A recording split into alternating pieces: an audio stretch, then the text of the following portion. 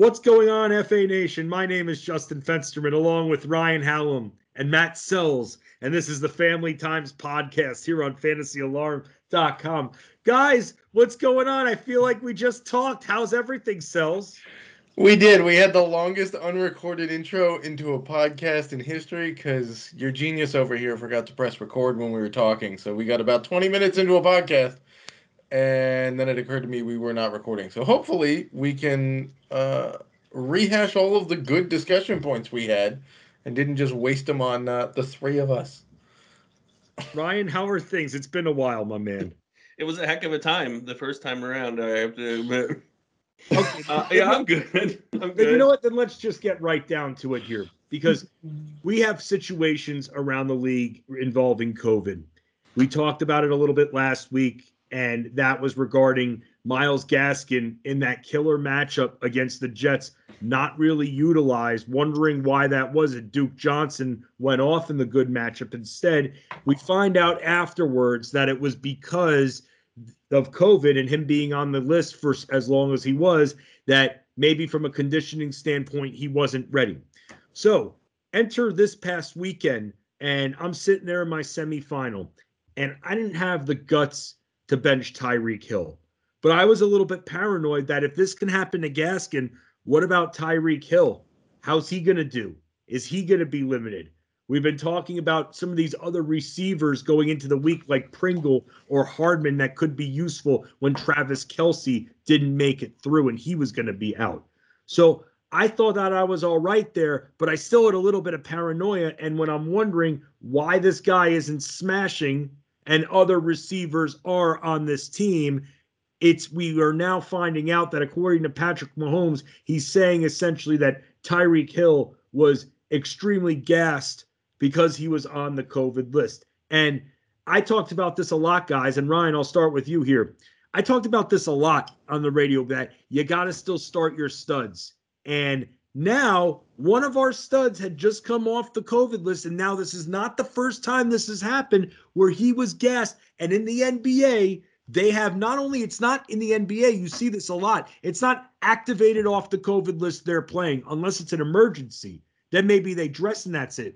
They often go through a conditioning period as well. The NFL, it doesn't really seem to be as so. So, Ryan, at this point, after now what we're hearing about regarding Tyreek Hill, how worried are you about other players that could be coming off the COVID list that we may need to start? I mean, there's definitely a worry, but we're to the fantasy championship now, so maybe for DFS, it's easier to avoid Tyreek Hill. But if you're in your fantasy final, I don't know about you, but I know that I would absolutely kick myself in the ass if I lost a fantasy championship because I played, I don't know, Devontae Parker and sat Tyreek Hill. I mean, that's extreme. You probably wouldn't do that. But if I sat one of the top guys at his position because he was coming off the COVID list and he goes for even say 9 catches and 100 yards, not a huge game, not like the one he had against the Chargers, and that was sitting on my bench and he was a stud, I might drink for a month after. I mean, I'd probably do that anyway, but I might drink heavier for a month if I lost my championship because I sat Tyreek Hill. I think it's when it's the top echelon guys, the guys you draft in the first 2-3 rounds, I think you just got to go on the ship, be on the Titanic and just be playing those violins and go down with it if it happens. Yeah, you live by the sword, die by the sword, right? You got to play the guys you drafted in the top few rounds because that's why you drafted them, was to have them for a shot to win a title. So this week we get Travis Kelce coming off the COVID list. This is Wednesday. It's been announced he's passed protocols. He should be practicing today. Hopefully 3 days plus a walkthrough of practice will be enough to at least get him on the same page as Mahomes. And there's a benefit here, right? The Bengals are one of the worst teams against the tight end in the league. They've allowed the third most receiving yards to them, only by 7 yards away from being the most receiving yards. They don't rank very well in DVOA against them. And Kelce gets a massive target share when he's on the field. So even if they come out and say he's going to be on a pitch count, I still think you have to play him because Kelce's not a tight end that blocks. If he's on the field, he's running routes. He's a target for Mahomes. And the other thing to keep in mind is they can manipulate the snap count for Kelce and just put him in when they're in the red zone area, and you still get the touchdown upside because it's not like they need him to move from the 20 to the 20. They've got Mahomes threw to what, 9 different guys last week, and Hill was 5th on the on the catch list. So they've got weapons galore in Kansas City. Let's talk about something that's going to be happening that could switch things up, Ryan, for your 49ers, and that's Trey Lance. I mean, with Jimmy Garoppolo dealing with a thumb injury, now Trey Lance expected to be in, right? I mean, you don't think Jimmy Garoppolo is going to be playing, right? Kyle Shanahan has not ruled him out yet, but that is Kyle Shanahan's way. But no, I see 0.00% chance that Jimmy Garoppolo is in there this week. Should we worry if we're Deebo Samuel investors at all that maybe his production ceiling could lower a little bit? Because if Trey Lance is out there, then he can be running a little bit more, and that could take away from someone like Deebo. It's possible, but they really don't have, like, they're kind of like the Chiefs. They don't have a lot of throwing options, at least from wide receiver. It's Deebo, it's Ayuk, and it's Kittle. Jawan Jennings is a nice little story, but he's not all that great. And Deebo is kind of like a second tight end out there. He's so big, his hands are so reliable. It's just I feel like he is the safety blanket for the quarterback, especially a guy in his second start. He ran 18 times his first start against the Cardinals, so I do expect him to run a good deal, double-digit times, dozen times, maybe a little bit more. I'm kind of thinking he's going to throw a little more this week. He's got a great matchup against the Texans, who I know held down the Chargers for most of the game last week, but they're still not that great of a team. I have no idea how that happened when they were down 18 guys on the COVID list. I think that was just an aberration kind of game. This one's in San Francisco. So I think Deebo will be just fine. I think Kittle will just be just fine. I don't have enough confidence in Lance. I'm not streaming quarterback in my fantasy championship, and I'm not using him in a DFS matchup even against Houston. But I'm not worried about Deebo at all, no. Yeah, I mean, let's also not forget that Deebo has a shot to be the first wide receiver since the merger to lead his team in rushing touchdowns. So even if he's not getting the 9 for 159 he had against the Titans through the air, he's still going to rush the ball. Houston still sucks against the run game, no matter how San Francisco wants to do it, and they're predicated on the run. They call more running plays than passing plays, even with Jimmy G back there. So I don't have any problems with Deebo. Trey Lance, yeah, I'm not really paying attention to him in any form or fashion, because if we're looking to stream, I mean, Tyler Huntley, if he plays instead of Lamar Jackson, he's still cheap, and we know what he can do. So let me tell you something that you will be paying attention to then, Selzy. Darren Waller just placed on the COVID-19 list. Just again, I mean, I know that people that have invested in Waller have had backup options already, but it's just a bummer here. They were hoping that he would be able to come back. Now it's not looking good. Well, yeah, I mean, certainly he'd missed the last few games because of the knee thing, and Boston Moreau has not exactly been Darren Waller in any form or fashion. This likely ends his shot to play this week because they don't play on Monday, and even if he's unvaccinated, you need a minimum of 5 days in quarantine at this point. And then you can basically lie your way back into the game just by saying, "Yeah, I feel good," and temp is reasonable, so I feel pretty good, even if you're throwing up in a trash can 2 minutes later. So, it's Hunter Renfrow or bust for the Raiders, right? I mean, that's their only passing option. That's been their only passing option all year.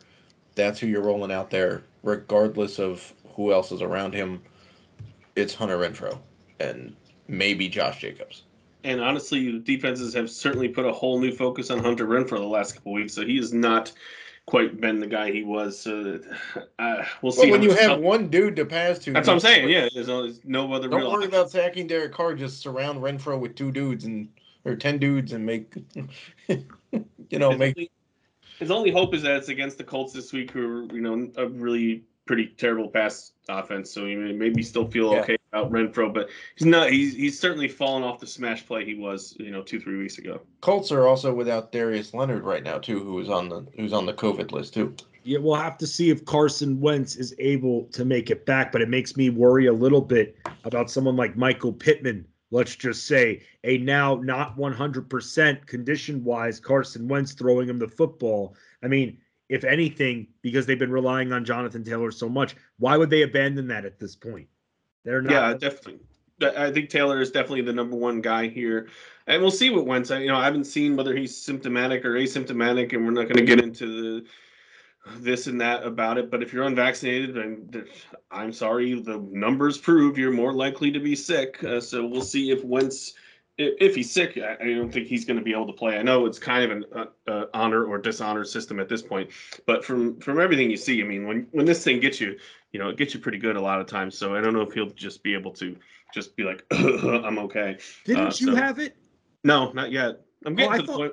I thought you got it at some point. No, not me. No, he got vaccinated and boosted, right? So he had some like ripple effects from. Yes, that's what it was. Your second vaccination, you were feeling like a garbage or something the next night. Yes, the booster. Yes, that's what. 12 hours. I'm sure Carson Wentz is going to be feeling like garbage for longer than that. I hope he doesn't. In all honesty, sure. We hope he's good and whatever. Right. But, I mean. Has Carson Wentz really had to do all that much in that offense recently anyway? I mean, Jonathan Taylor. That's the thing. That's the thing, and that's why I was worried. And Ryan, we talked about this on Alarm After Hours. That's why I was worried about this situation, because when they're going up against Arizona and the whole thing is you want to throw on them, they're giving Jonathan Taylor 29 to 33 carries. That takes so much away, and that's why I was paranoid about Michael Pittman going into last week, Ryan, when I said that, when I asked you about that. Yeah, and he's had a few pretty down games this season. So I know last week wasn't one of them. He had the 8 catches for 82 yards. It turned out to be a good one, but he's had a few duds or a few not great games. So now with this extra question mark thrown into it, I think if Carson Wentz is not out there, I definitely don't think you can start him, Pittman, but I don't think he's a slam dunk at this point, depending on your roster, but I don't think he's absolutely one of the top 36 receivers out there this week. A couple ways to slice this is the Raiders have one good corner, and he's going to be on Pittman, regardless of who's at quarterback. But the other way to slice it is that so far, backup quarterbacks and rookie quarterbacks that have come in this year have actually done pretty decently well, Giants players aside. But Sam Ehlinger actually looked pretty decent. And I know it's preseason. I know he didn't necessarily face the number one on the defense, but the Raiders don't have that many number ones on their defense. So, and if all he has to do is do play action to play off of Jonathan Taylor, there should be some open looks for him to have at least a decent day and maybe sneak some passes to Pittman's way. Guys, I'm very nervous as someone who is an investor in James Conner at this point. And we know he didn't play last week. He's dealing with the heel issue. He's a game time decision for this week. But, I feel like for us in fantasy, even though we were able to really ride him out for most of the year, I kind of feel like he's a game time decision for fantasy lineups too. I don't feel like he's a sure thing. I don't feel like he's necessarily going to get enough volume, even if he plays. And that scares the hell out of me. We're talking about Kyler Murray, who can run. We're talking about Chase Edmonds, who they'll throw to, taking any legs out of the passing game for Conner. Now, I know that Conner received 9 targets a few weeks ago, but at the same time, with Edmonds out there fully healthy and him not, especially a heel injury, I don't see that happening. And it's one of those situations that even if he does end up suiting up, I'm hella nervous starting this guy. Yeah, it's also a bad matchup too, right? The Cowboys' defense has been unbelievably good the last several weeks, and I'm not even talking about their demolishing of Washington, because let's face it, that team was not ready to play. But yeah, I would say that at this point, it's Chase Edmonds or bust in that backfield. I'm not sure that even if Conner plays, that he's going to get the volume to make him worthwhile. And as a guy who's facing a team who has James Conner and I have Chase Edmonds, I'd prefer it to be that way in the championship. Even if I don't wind up playing Edmonds, I don't need Conner out there getting the volume to beat me. So, yeah, Conner it doesn't matter to me if he plays or not. He's a no-go this week. This team is going to the playoffs, and I don't see any reason why they're going to ride Conner who, let's face it, probably got more carries this year than they ever thought he would. I know he's only 26, but he's got the body of probably a 35-year-old between all of his injuries that he's gone through, and beating cancer. I don't really see them giving him a high volume over the last 2 weeks with him, not 100%. And Chase Edmonds having great success last week. So even if they do suit up Connor, I'd be surprised if he even got the 8 carries that he got in week 15. I think he's somebody you try to stay away from at all costs this week unless you're really in a desperation mode. And you might be, and you have to start him in that regard. But you have to lower your expectations regarding someone like James Conner now. When you all drafted him, me included, I drafted him on 3 to 4 different teams. I thought he's good late pick. Okay, goal line work, great. Edmonds not really used in the red zone, so maybe it gives him a little bit more love there. Great. The return that we got on James Conner because of all the circumstances, incredible, amazing. But that doesn't necessarily mean we can take everything he's done and put that towards starting him in a very risky situation. Like you said, the matchup is bad. They're healthier, and that's going to take away from him. He's not healthy. He's dealing with the injured heel that kept him out last week. So there's just a lot working against him. And this is going to be, I feel like, one of the most asked about players if he ends up suiting up going into the weekend, because he's also in a late game too, which doesn't help, because if you're waiting, and it's not even a 4:05 late game, it's a 4:25 late game, so there's the extra 20 minutes that the inactives don't have to come out that costs you a decision on playing him or not. Right. And guys, with that, it's one of those things where we're here to help everybody in our Discords, on our shows that we do on the site, on our shows that we do on SiriusXM. We're here to help you. We're going through all this stuff too. All right. We're going through all the COVID stuff. We're going through all we should have done this and this with our league to prevent and protect ourselves a little bit more. And that's why, even while we're still in season here for fantasy football, we can still figure out ways to make our leagues better for next year. Absolutely. I'm in one final. I've done more roster moves in the past couple of days, and I picked up Jordan Howard. I picked up Ogunbowale. I picked up the Bears defense. Go through the waiver wire, man, and see what's out there. If this is your championship, anyone in your roster that you're not playing this week, see if there's someone better out there. Better your team. Not only do you better your team and give yourself chances, but you take the opponent a chance to pick up these guys. Yep. Out of their hands. So I made a move to get Gabe Davis once he cleared protocols. Yeah. I don't even care if I'm not going to use him, because I have 3 or 4 wide receivers that might be better than him. But I don't need my opponent getting him, because you never know what's going to happen between now and Sunday, right? There's no Thursday night game this week. There's no Saturday games. So it's all down to Sunday and Monday. But you don't know who's going to pop a positive on a Saturday, and then you don't want to be scrambling because you let the guys go. I'll be fine. Well, and we all have roster spots that we know the guy. We know we're not playing the guy. I dropped Michael Carter because he's my 5th or 6th best running back, and I'm not playing him against Tampa Bay. Right. He's not gonna. There's no reason to play him against Tampa Bay, so drop him. I don't care that he won me 6 weeks. Right. Earlier in the year when he was actually worth a damn, I dropped him because Gabe Davis has a better shot to play, and he's more valuable this week. Guys, let's go to the family table here, because I want to bring something up on how to improve fantasy playoffs. And I feel like I'm a lot more open to this now than I was a few years ago. And we all talk about it. I was a beneficiary of it this season, but in past seasons I've been on the other side, which is frustrating, where you have your semifinals, and one semifinal is something like 165 to 150, and the other semifinal is 81 to 77. And it's frustrating. It's the luck of the draw. I know that's how playoffs work and stuff in real sports, but there's a way to bring up that fairness factor. And I want to bring this to your guys' attention. I mean, Ryan, you into group play at all, Ryan? No comment. Okay, well, with that, what about I'm satisfied disappointing one person at a time. Okay. Celis, what about you? I like to watch it for the World Cup and okay. All right, that group play. I see where you're going. Well, here's what I'm thinking when it comes to group play for fantasy football playoffs. You take all the playoff teams, all 6 teams, you put them in one matchup. It's everyone plays everybody. And it's all about the points for the week with the top scoring teams.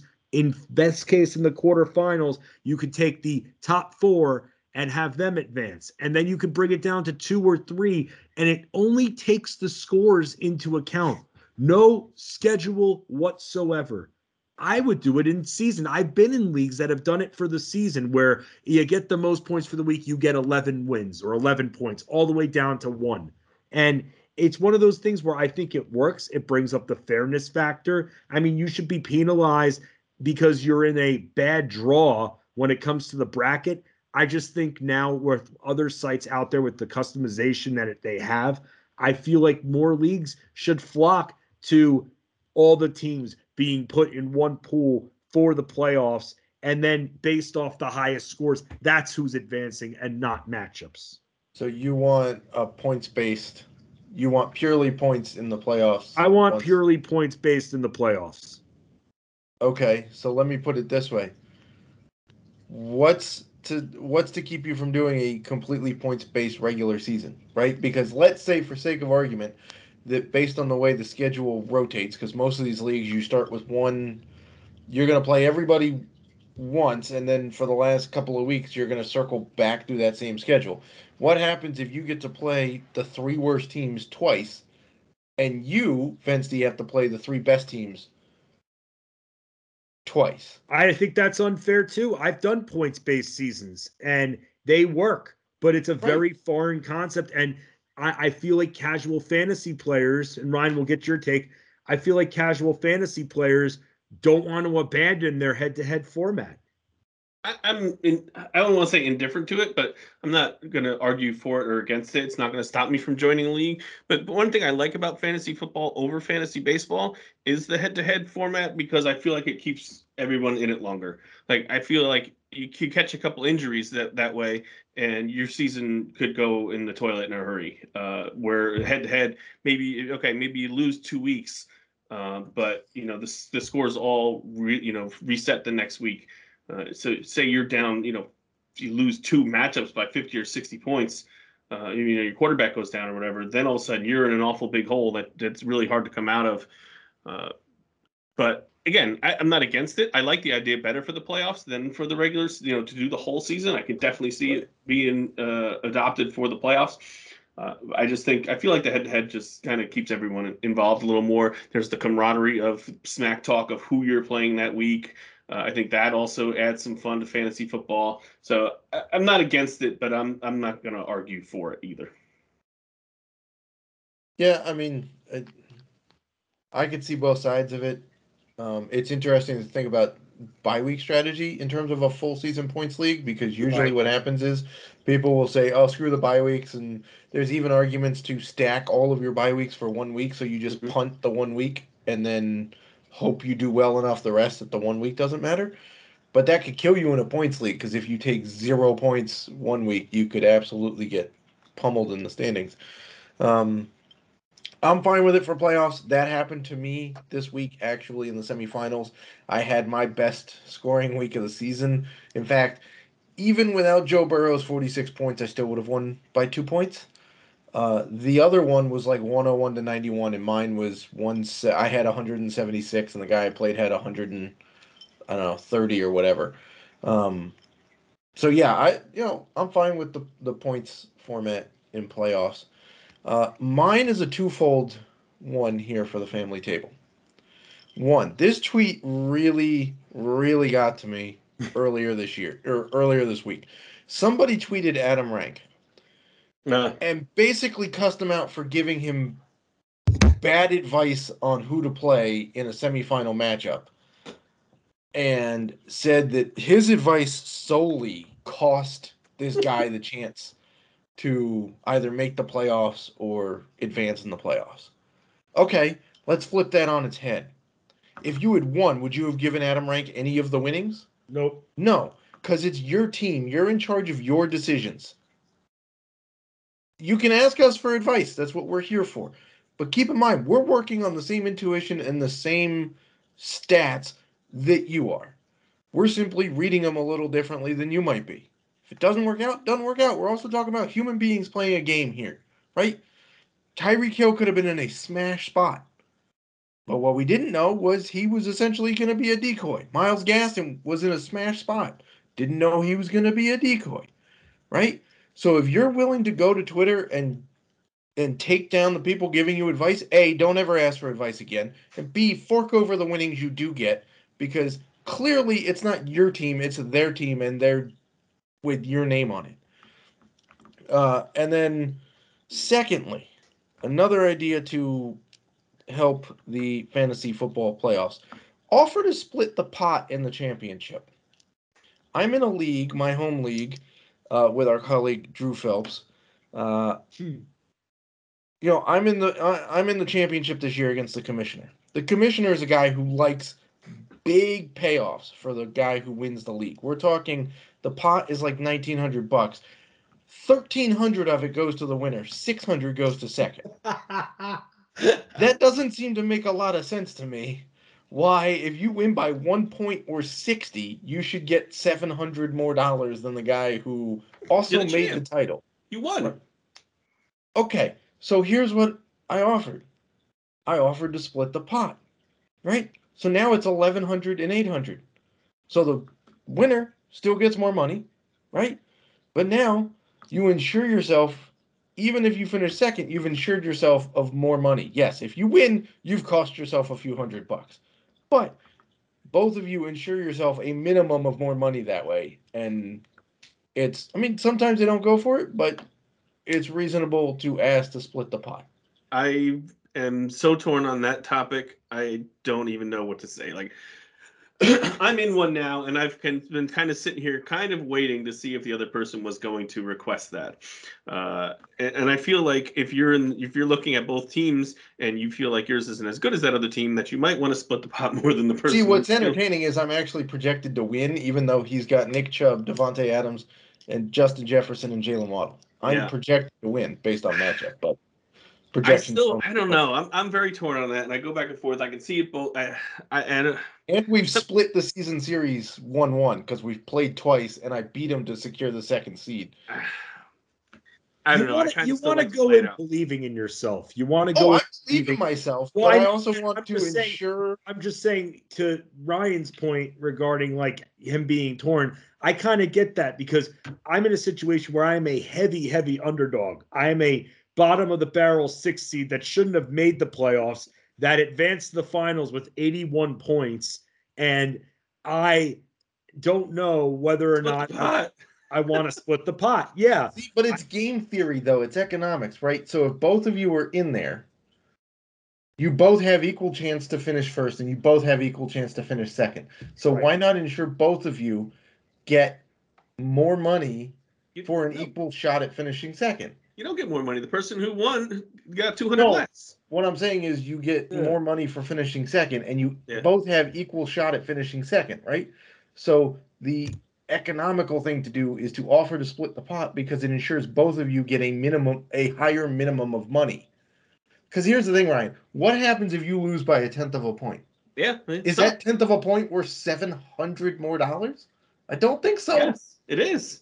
And that setup is. I listen, Matt. Like I said, I really this is a subject that really it really has me torn. I get the people who are like, we played all year, let's just see what happens, and I get the people who be like, let's enjoy the last week and just not let it stress us out, because I'm stressed out now for Sunday. And I'm going to be thinking about this all week. I have the league page open, and I look at it every day. So, like, I'm super stressed over this. So I understand. But now by splitting the pot, I'm also like, hey, I walk away with a minimum of this. Yes. If it doesn't go well, I've gotten a higher minimum, right?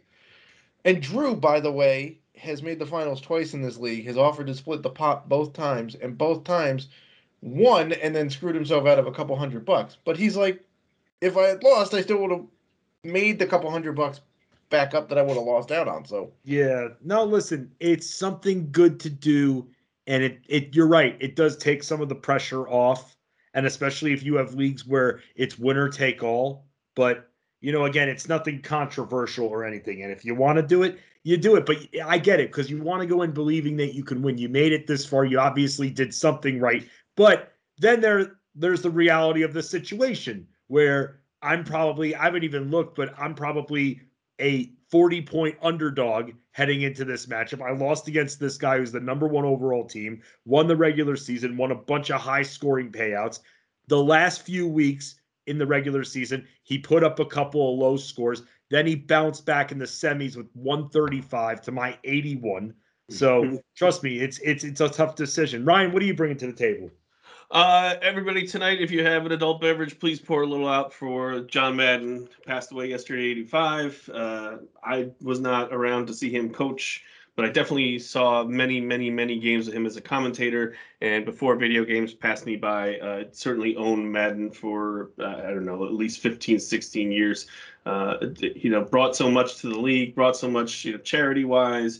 We gave passion to so many people for football. So a big loss to the NFL, and hopefully he's having some turducken up in heaven today. So passing of John Madden at 85. Yeah, he's a great broadcaster and one of the best football treasures that have ever walked this world.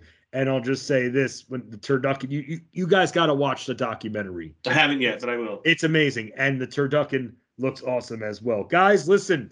It's been awesome being with you guys in 2021. We're going to continue rocking it on Family Times in 2022. We'll be back again next week in the new year. For Matt Sells, give him a follow on Twitter at The Sellsman. Ryan Hallam, give him a follow at Fighting Chance. I'm at Fensty Sports on Twitter. Be safe and good luck in your championship weeks. And as they say in Lost, we'll see you on the other side, brother.